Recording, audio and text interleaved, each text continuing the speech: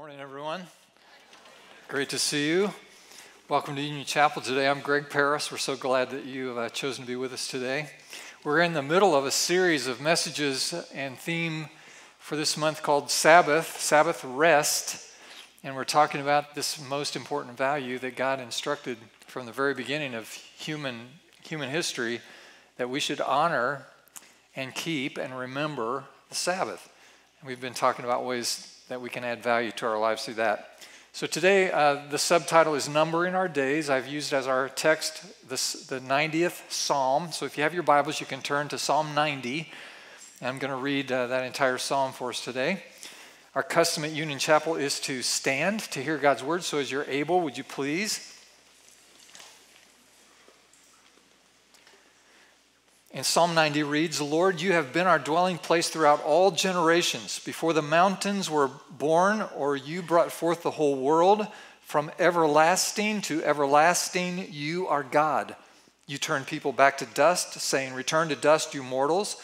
1,000 years in your sight are like a day that has just gone by, or like a watch in the night. Yet you sweep people away in the sleep of death. They are like the new grass of the morning. In the morning it springs up new, but by evening it is dry and withered. We are consumed by your anger and terrified by your indignation. You have set our iniquities before you, our secret sins in the light of your presence. All our days pass away under your wrath. We finish our years with a moan. Our days come to 70 years or 80, if our strength endures, yet the best of them are but trouble and sorrow, for they quickly pass and we fly away. If only we knew the power of your anger. Your wrath is as great as the fear that is your due. So teach us to number our days, that we may gain a heart of wisdom. Relent, Lord, how long will it be? Have compassion on your servants. Satisfy us in the morning with your unfailing love, that we may sing for joy and be glad all our days. Make us glad for as many days as you have afflicted us, for as many years as we have seen trouble. May your deeds be shown to your servants, your splendor to their children. May the favor of the Lord our God rest on us. Establish the work of our hands for us. Yes, establish the work of our hands. May God inspire us today and encourage us through his word. You may be seated. Thanks so much. On July the 4th, 1999, Beth and I hosted all the members of my family of origin. So our boys were there and my parents were there. Both of my sisters and their families, extended families, were there. And so we all gathered at the lake. This has been a family tradition now for many, many years on the 4th of July. Of my parents' generation and their grandchildren, the oldest of the grandchildren, his name was Caleb. And he was very, very special. He was typically the most handsome and the most winsome and the most impressive person in whatever room he happened to be in. He was a follower of Jesus. He was wise beyond his years, and he was loved by virtually everyone who ever met him. He was also an exceptional athlete. Just to add to this, he was one of those 4-star kids. He's handsome and smart and all that, and impressive in every way, kind of annoying. But he was also a great athlete. For example, he had already played a key role, in fact, the leading hitter on an all-star team in the Lafayette area when he was 16 that won the Colt World Series. So by the time he was old enough to drive, he had already been part of a team that had won a world championship. Okay. What few athletic records I still held at my high school, our high school, Caleb came along and smashed them. I am not bitter about that. After all, he is family, so why not keep it in the family sort of thing. The year before our gathering at the lake, he had established a new single-season scoring record in basketball at Indiana Wesleyan University. In fact, one of those games his junior year, he actually made 11 three-pointers in a single game. If you follow that sort of thing, you know that that's remarkable. He was really looking forward to his senior year at the university and then on to full-time farming with his family. This July 4th was like many before. We fished early in the day. We had a lot of fun on the water, skiing and tubing and all of that. There was lots of food, lots of cutting up, lots of frivolity, and we had a great time. The end of the day, on July 4th ended as it always did. From the time all the little nephews and cousins were old enough to start playing some competitive sports, I organized a 3-on-3 basketball tournament at the end of the day on July 4th when we were all together. And by this time, of course, the boys were full grown. And our 3-on-3 game that particular year, as it did every year, took on a unique level of intensity. If you are imagining, kind of a giddy, laughy, casual, let's just have some fun out on the court, then you are misreading this 3-on-3 competition completely. You see, there was bragging rights attached to it. Whatever team won the 3-on-3 best of 7 on July 4th got bragging rights the rest of the year. So wherever we were, Thanksgiving or Christmas, we could trash talk the other 3 that had lost. And so that was part of the agenda. So our 2 sons, Aaron and Isaac, and our other nephew, Mitch, our 2 sons plus Caleb's brother, Zach, who was not a bad athlete himself. He was an all-state honorable mention in football and actually scored 30. He still holds our high school's junior varsity single game scoring record. He scored 36 points in a B team game, a junior varsity game. That's 24 minutes. 4 6-minute quarters. He scores 36 points in 24 minutes in a JV game. So he's on their team, the other guys. And so then it was our other nephew, Mitch, who was the youngest and the least developed at the time, and Caleb and me. Because Caleb and me were actually the best players. The series went to 7 games, and not only to 7 games, it went to the last possession of the 7th game.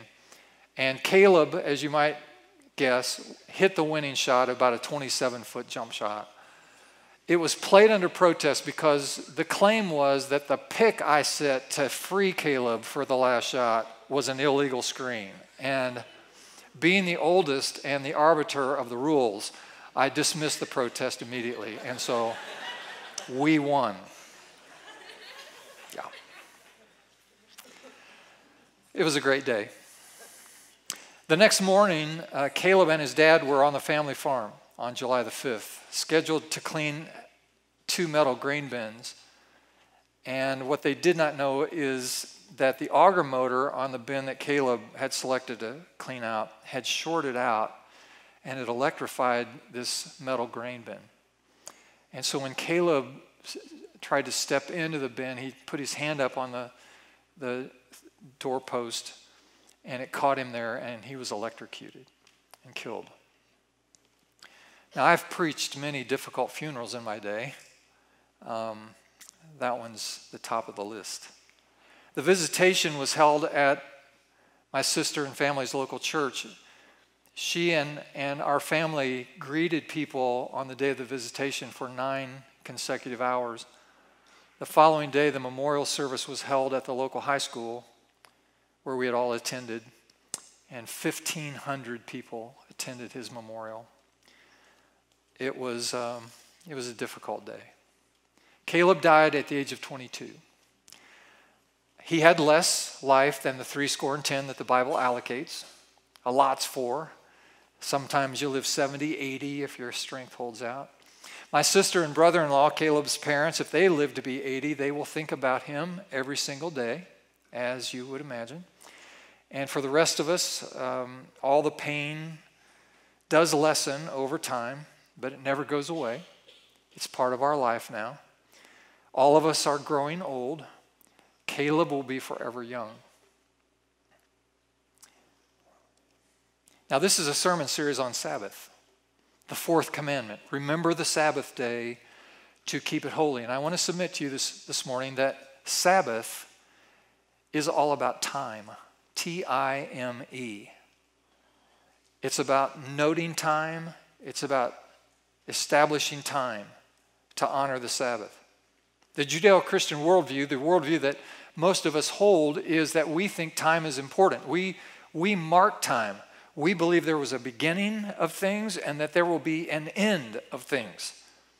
There are certain worldviews, philosophical and religious in our world, that actually believe that the clock of the universe is forever resetting itself. You know, you live a life and then reset. You live 10 lives and then redo. And so the clock of history just keeps resetting. But that's not our worldview. For Christians, we believe that time should be kept, that it should be noted, that it should be valued. Here's one of the things we say. Now, right after this statement, this is where the amen goes in the sermon. Get ready. This is what we say as Christians. Christ has died. Christ is risen. Christ will come again. Amen. And so we hold on to that. We believe Jesus is coming again. And that chronological time will permit that day to come. So Psalm 90 is a wonderful lesson about time, and perhaps the most memorable of all the verses in Psalm 90 is verse 12. And I'll put a couple of translations of it up on the screen. One says, teach us to realize the brevity of life so that we may grow in wisdom. Or teach us to number our days so that we might gain a heart of wisdom. Yeah. And so we see the issue of time. Foolish people, they're the ones who act like this ride never stops. They don't take the time to contemplate the limitations of 70. They don't let their mind go there. They think that they're going to get out of this life alive. And it's foolish.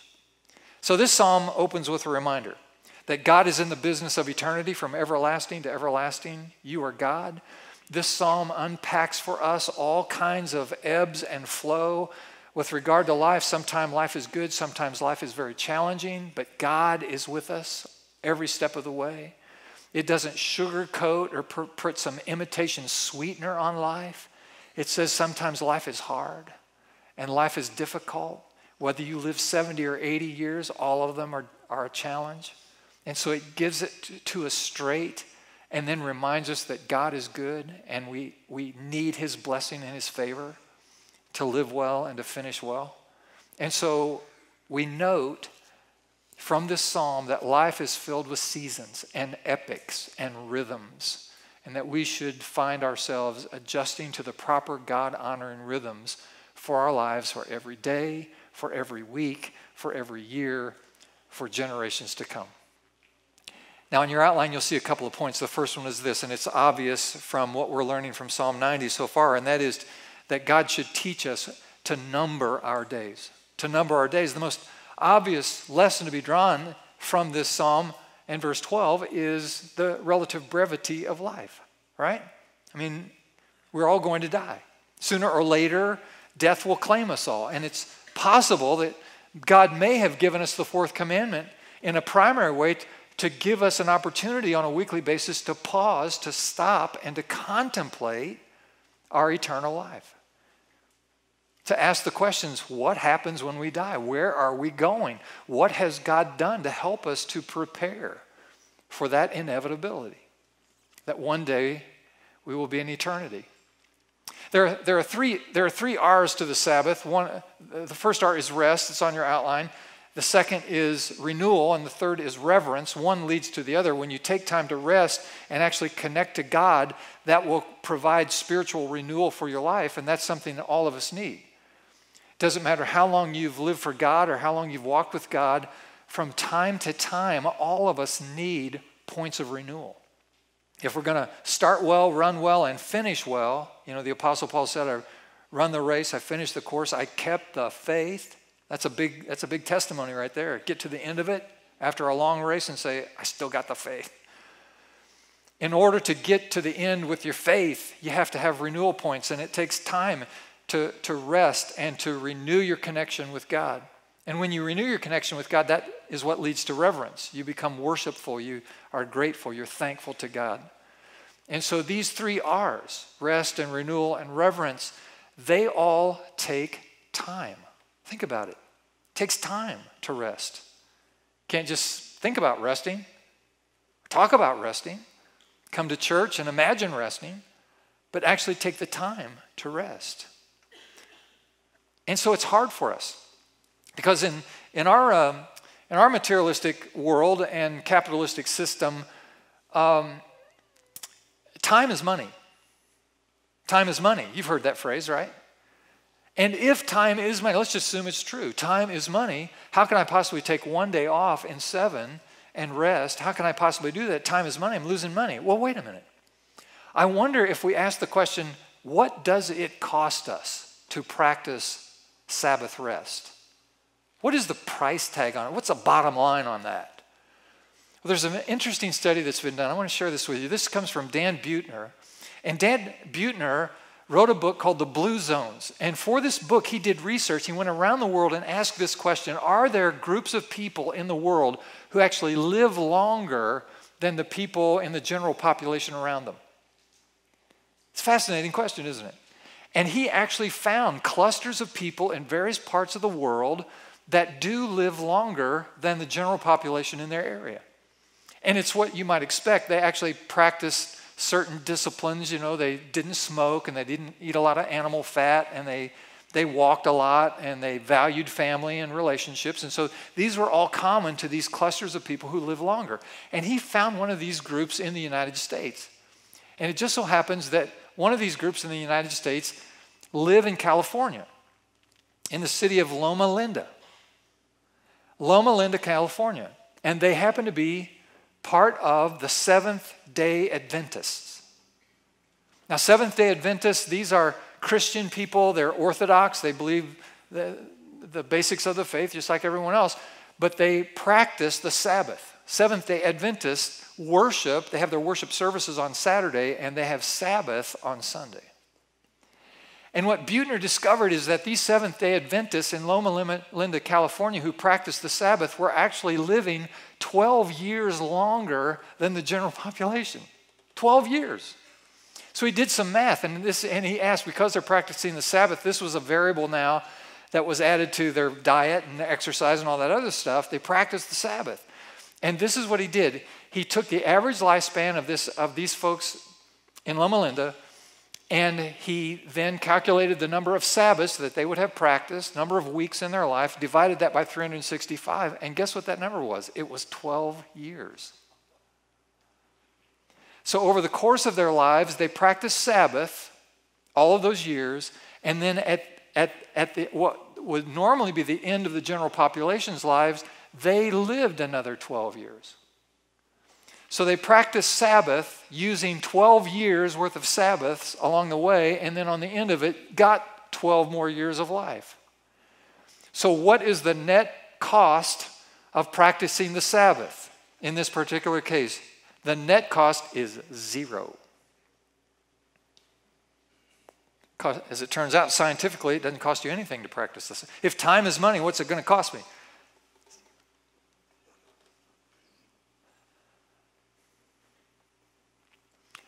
I'm pausing just to let you think about that. Think about it. That's just fascinating to me. So interesting.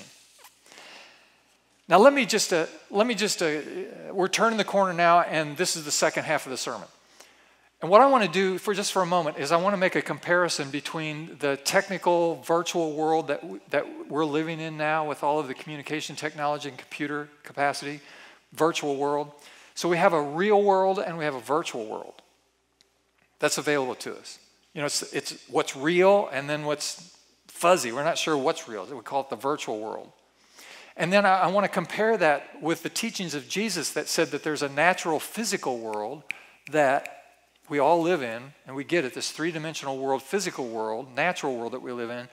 And Jesus also said there's a spiritual world that's an unseen world. But there's actually interplay. There's interconnectedness between the two. So I want to just consider this natural world and virtual world that we live in with our technology compared to this physical and spiritual world that Jesus talked to us about. So let's start over here with the world we live in right now and this virtual reality, and just talk about that just for a moment. We are living in a time when everything has sped up. The second hand on your watch takes 1 minute, 60 seconds to go around once, right, to make a lap. In the same amount of time that your second hand makes one lap on your watch, a text message traveling at the speed of light has actually traveled 11.2 million miles. We have gone past the jet age like it was standing still. Zip. It's an instant world. It's a phenomenon. Humanity now has waded into a shoreline between real and virtual, between what's solid and what's actually seems to be fluid, what is real and what is make-believe. You know, what's three-dimensional, the world that we understand around us, and what may become four-dimensional or five dimensions, you know, that begin to bend your mind, and it's hard to comprehend. We have gamers now. There's a whole section, a whole population of gamers. Some of these guys are 30 years old, living in their mother's basement, and that's what they do all day. They just play games, video games. And they can advance all the way to level 12 as a mercenary raiding a terrorist base until they get blown up by some stray rocket. But all they have to do, these gamers, is hit replay or reset, do over, and they maybe text a friend and say, I got all the way to level 12. I'm going for level 13. And he works all afternoon trying to get to level 13 until his mother brings dinner down to him at night. But the virtual world, listen to me, is no longer abstract. Soldiers somewhere in the United States at this moment are sipping coffee right now, looking at a screen through robotic eyes of a killing drone somewhere in some far-off place in the world, and all it will take is a slip of the finger or a momentary loss of concentration and an accidental send, and off goes a deadly missile into some unsuspecting village somewhere in the world. And so we're left to ask questions about this virtual world. Who's in the crosshairs?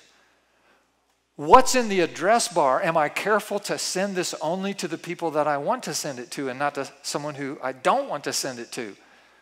Is a thread attached? Is a link attached that I want or don't want for this person to receive? Who's getting copied on this virtual message that I'm sending? I remind our staff all of the time, especially the millennials, because if you've grown up with this technology, it is so natural to you and it is so common to you that you lose track of just how dangerous it can be to you personally. And so I say to especially the millennials on our staff, that you should go through the world assuming that there is always a camera that is trained on you. If you are outside of the known parameters of your own home, you should assume that someone is watching every move you make. We don't think that way, but we should. Now, that doesn't mean we should live a paranoid life. I think if you're trying to live your life in an honorable way, it doesn't matter to you. You don't have to be paranoid at all. You can just go through life because you're not going to take something that's not yours or do something to another person that's wrong or inappropriate.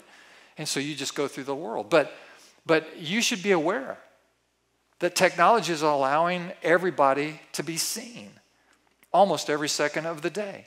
Likewise, you should assume that every email you send, every text, every tweet, every Instagram, every Facebook post is going to be seen and read by virtually every human being on the planet Earth. You say, well, that was a personal email. No, it wasn't. You put it in the virtual world and it can go to anyone, anywhere. At the speed of light. I mean, zip to the satellite, zip back down at the speed of light.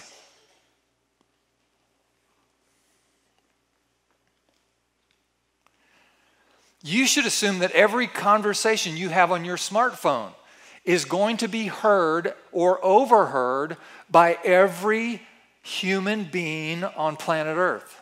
That was a private conversation. No, it wasn't. Not in a virtual world. No, it's not. There are people in this room right now starting to sweat. Oh no. What have I done? Virtual mistakes have cost more than one job, more than one marriage, more than one friendship.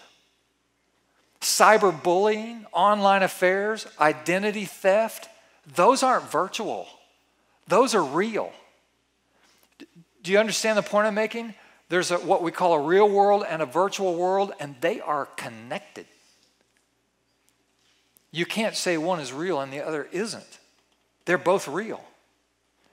For example, there is not one of the 10 commandments you cannot break with an iPad. You think about it. So I bring this discussion up of real and virtual because we've been taught in school that one or the other is what actually matters. But the Bible actually teaches, now jump over to this other side, that both are real and both are important. I want to make the comparison between our real and virtual world and between the physical world and the spiritual world. Jesus went up to the woman at the well one day, and he was tired. He'd been walking for a long way, and she was drawing water from the well, and he said, "Give me a drink of water." Now, what was he asking for? He's asking for H2O. Give me some fresh water to quench my physical thirst. And the conversation ensued with this woman, and finally Jesus said to her, "You know, I can give you living water that will cause you to never thirst again, not for the rest of your life." And she went, "Oh, yeah, right. You're going to give me one drink and I'm never going to be thirsty again? That's not even possible." And he said, "Oh, yeah, it's possible." Because he was promising her water that would satisfy the deepest longings of her soul. Living water. Jesus actually described himself as living water. He said, you can take bread, physical bread, and nourish and satisfy your physical body, but he said, I'm the bread of life. You partake of me, you'll never be hungry again. And he was talking about a spiritual reality. He was talking about nourishing your soul, nourishing your spirit. So Jesus is constantly teaching us that there's this connection between the physical world and the spiritual world, the seen world and the unseen world. And both are very, very real. I don't know where your theology is in all this, but I can just tell you there's a whole lot going on in this room every week when we worship together in the unseen world, and perhaps more in the unseen world than is happening in the seen world. This is what I believe. For example, one of the things that I think are probably true is that God actually assigns an angel to every one of the people that belong to him. All of his children have an angel assigned to us, at least one. And so there may be as many angels in this room right now as there are people. And probably more angels than people, because some of you need a lot more help than just one angel can do. Because you're constantly putting yourself in precarious situations. Over the years, over the decades, I've had people independent from one another in different parts of the country and at different times, sometimes years apart at Union Chapel, people will come up to me and describe an angel that they see when I'm preaching. And every single time over the years when people have described this angel that stands behind me when I preach, they give the identical description to the detail. How tall it is, what it's wearing, its body language, all that stuff. That's interesting, isn't it? So there's an unseen world that's just as real as the physical world, and it's right for us to be aware of it and sensitive to it. And indeed, it's the spiritual dimension that actually nourishes the deepest longings of the heart and soul of every person. So the Sabbath then provides opportunity to cultivate and nourish and nurture the spiritual part. That leads to the second point that I want to make, and it's an obvious one on your outline. Just want to write this down. Rest as spiritual food. Sabbath as spiritual rest. It's spiritual in nature. Now, most of us are heirs to the Pilgrims, and the Pilgrims came to the shores of this continent, and they established some values, and one of the values that they established was industry and work, hard work, a work ethic. And in America, we have embraced a strong work ethic. We do that pretty well. That's a cultural value. It's something that we're all exposed to and we actually benefit from. Just a handful of weeks ago, I preached a whole sermon on earning money, And the whole theme was the biblical emphasis on industry and work and engaging yourself in meaningful ways. I mean, the summary statement was from the Apostle Paul when he said, if a man won't work, neither shall he eat. And so you see the seriousness of engaging in meaningful labor. And so we honor that and we value that. We have these aphorisms, these pithy little statements of truth that we use in our culture. For example, we'll say, a stitch in time saves 9. Or, and you can finish this one, a penny saved is a penny earned. Or we say, idle hands are the devil's workshop or playground. And so we have these little pithy little statements. But let me just challenge your memory to come up with one that has to do with rest or meditation or prayer. And you'll search your memory in vain trying to find one, because as it turns out, people in the United States at least value, if push came to shove and I forced you to decide one is a higher value than the other, and I said, what is a higher value, work or rest? Virtually all of you in the room would say, well, actually work is a little higher value than rest. And we get that from culture. And we get this for a lot of good reasons. But the Bible doesn't only teach us that work and industry is a virtue, but it also says that sometimes if you overwork and you're over-industrious, that it can be a hindrance to the more valuable things, which is a spiritual dimension. And so that if you omit the moments of rest and stopping to contemplate and to build your spiritual life, then it can actually hurt you. Jesus told the parable of a great feast. This is in Luke 14. And he said there's a great feast. It's a big deal. It's substantial. It's the party you want to be invited to. And so people get invited to it. And all the most important people are going to be there. And this is a very rich guy who's put this feast together. I mean, he's got a lot. And so you're invited. And you ought to be happy about that. But Jesus said as soon as people got invited, they started to send their regrets. And they started making excuses. And they said, well, look, I can't come. I just did a real estate deal and I got to finish that, or I got to stay and mow my yard, or I just got married, and all these excuses come in. And Jesus told in this story, this parable, he said that the guy who had organized the banquet got really upset about this. And so he tells his servants to go out into the highways and byways and compel people to come in. He said, I want my house full. I want everybody to enjoy this banquet. And so everyone was invited, everyone was included. People all the way out to the very edge of the margins of society. Now they are all invited and included to be part of this great celebration. And we learn the lesson. We learn the value of the spiritual and the invitation that God gives to each of us to draw closer to Him and to enjoy the blessings and benefits of a relationship with Him. So this whole business of Sabbath, this isn't about rule keeping. This isn't about checking the box, and say, well, I hope you noticed that, God, I'm a good little girl because I kept the Sabbath today. I didn't do anything. That's not what this is about. It's not about some self-help program. It's not about some one day of vacation every week. It's not about that. Let me put this statement on the screen because I want you to get it. Sabbath is what balances the active parts of life with the holy parts, the spiritual parts, the most valuable parts. Let me just give you this one last illustration. We'll be done. This is from Numbers chapter 11 and Exodus 16. This is the story of God's provision of food in the wilderness during these 40 years of wilderness wandering. You remember, God extricated His people from Egyptian bondage under the leadership of Moses. They cross the Red Sea in a miraculous way, and they get out into the Sinai Peninsula, which is a big desert. And for 40 years, they wander in the desert. You remember the story. You've seen the movie. And so they're all in the desert. Now, this Sinai Peninsula, if you have provisions, you can walk across the Sinai in about a week and a half. But the children of Israel wandered in the wilderness. This is a forsaken desert. They wandered for 40 years. Now, you understand there's no Chick-fil-A in the Sinai. There's no KFC. There's no Taco Bell in the Sinai. So you got to have something to eat. You got to have something to drink. And there's 1 million, 2 million people. And God takes care of them.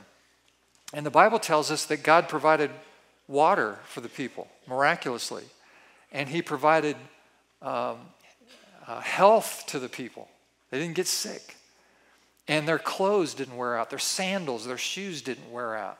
So for 40 years, folks are wearing the same stuff, and it doesn't wear out because God's supernaturally providing. And they have to eat. And so what God does is he provides manna. You've heard this. Manna. Every morning, like dew that falls on the ground, there was this meal substance that would fall on the ground that they could gather up and they could bake. And it would sustain them. And it was sweet, and it was good, and it was every day. There's just one rule. The rule was you could only collect manna for 1 day, for 2 days. If you tried to collect manna for 2 days, what would happen is no matter how you tried to protect it and preserve it, it would always go bad on the second day. It would spoil, it would stink, and it would have maggots. I don't know why we have to have maggots, but maggots. Made the point. So no matter how hard you tried, you couldn't make manna last 2 days, with this exception. On the day before Sabbath, God told the people, now on the day before Sabbath, you collect 2 days worth of manna.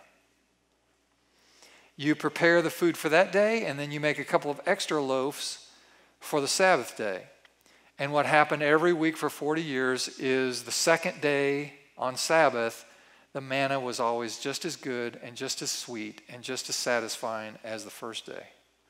And for 40 years, manna fell from heaven that they could collect every day except on the Sabbath. And manna was never found on the Sabbath. Isn't that just as fascinating as it can be?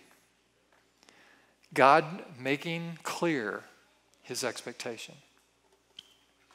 Now compare that with Jesus. In the New Testament, Jesus goes out into the wilderness for 40, not 40 years, but 40 days and 40 nights. You see the symbolism there? And so Jesus goes out and he's fasting and he's being tempted by the devil. And so when he gets really hungry after a couple of weeks, the devil comes to him to test him and says, look, you don't have to be physically hungry. You can turn these stones on the ground into bread. You can eat right now. So why don't you do that? And Jesus says, no. It is written, man shall not live by bread, physical bread alone, but by every word that proceeds out of the mouth of God. And so what Jesus is teaching us and what we learn from the principle of the manna is that God is the one who provides for us. He is our source. He is the one who keeps us. He is the one who takes care of us. He loves us so much that he even feeds us. And that he can be trusted with our lives. And if we give 1 day to him in 7, that there is no net loss in that. In fact, God makes up for all of that loss in order that we would have the spiritual perspective we need in order to live well and finish well. That's good preaching right here. Hope you can hear it. Well, it's our custom now at the end of each of these messages that I'd like to just offer some reflection and prayer so that you can think about what you've been hearing and then maybe find ways to apply in practical ways the practice of Sabbath and rest in your own life. And so let's just pause. Would you bow your heads with me and just close your eyes just for a couple of moments and listen to these reflections. Something that you may not know. Americans currently live more than twice as long as our country's founding mothers and fathers. Twice as long. We also have 20 to 30 times more income than our founding mothers and fathers. We have so much food that we're in far more danger of eating ourselves to death than of going hungry. Many of our homes, the homes we live in, are many times larger than what we actually need. And we're a whole lot better educated than people of any other time in history. In fact, we're the most educated people ever. So you tell me, here's the question. You tell me, do we need more physical provision or do we need spiritual provision? You know the answer. Think about Jesus and his life. Some of you may not know that Jesus began his public ministry at about age 30, and of course that only lasted about 3 years to approximately age 33. And you would admit, I'm sure, that Jesus did more in 3 years than most people get done in a lifetime. I mean, in 3 years, he turned the world upside down. But let me just remind you, he knew how to stop. He would steal away to spend time doing nothing but being with God. We find this time and again in the Gospels. And we know that he kept the Sabbath every week of his life.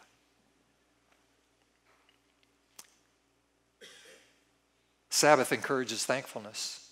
It allows us to see miracles all around us. It increases our sense of wonder. It connects us with God's presence. Our cups run over. Our spiritual batteries are charged. Sabbath reminds me that God is the source of my life. Let me just remind you that both poverty and wealth, can threaten our faith and relationship with the Lord. It's true. And Sabbath is the great equalizer. It's the balancing point. See, on the Sabbath, the poor man is wealthy and the rich man is humble. We need Sabbath for the perspective it gives us. Think of it this way. You have more than you think if you think you have too little. And you have less than you think if you believe you have it all. Sabbath gives us that balance. So honoring a Sabbath every week makes us more committed and more serious about our relationship with the Lord. And this is even more crucial today when things travel as fast as the speed of light. God actually designed us to spend one day a week at the speed of stop. So here's the prayer. Lord, teach us to number our days so that we might gain a heart of wisdom. We pray in Jesus' name. Amen. Would you stand with us now?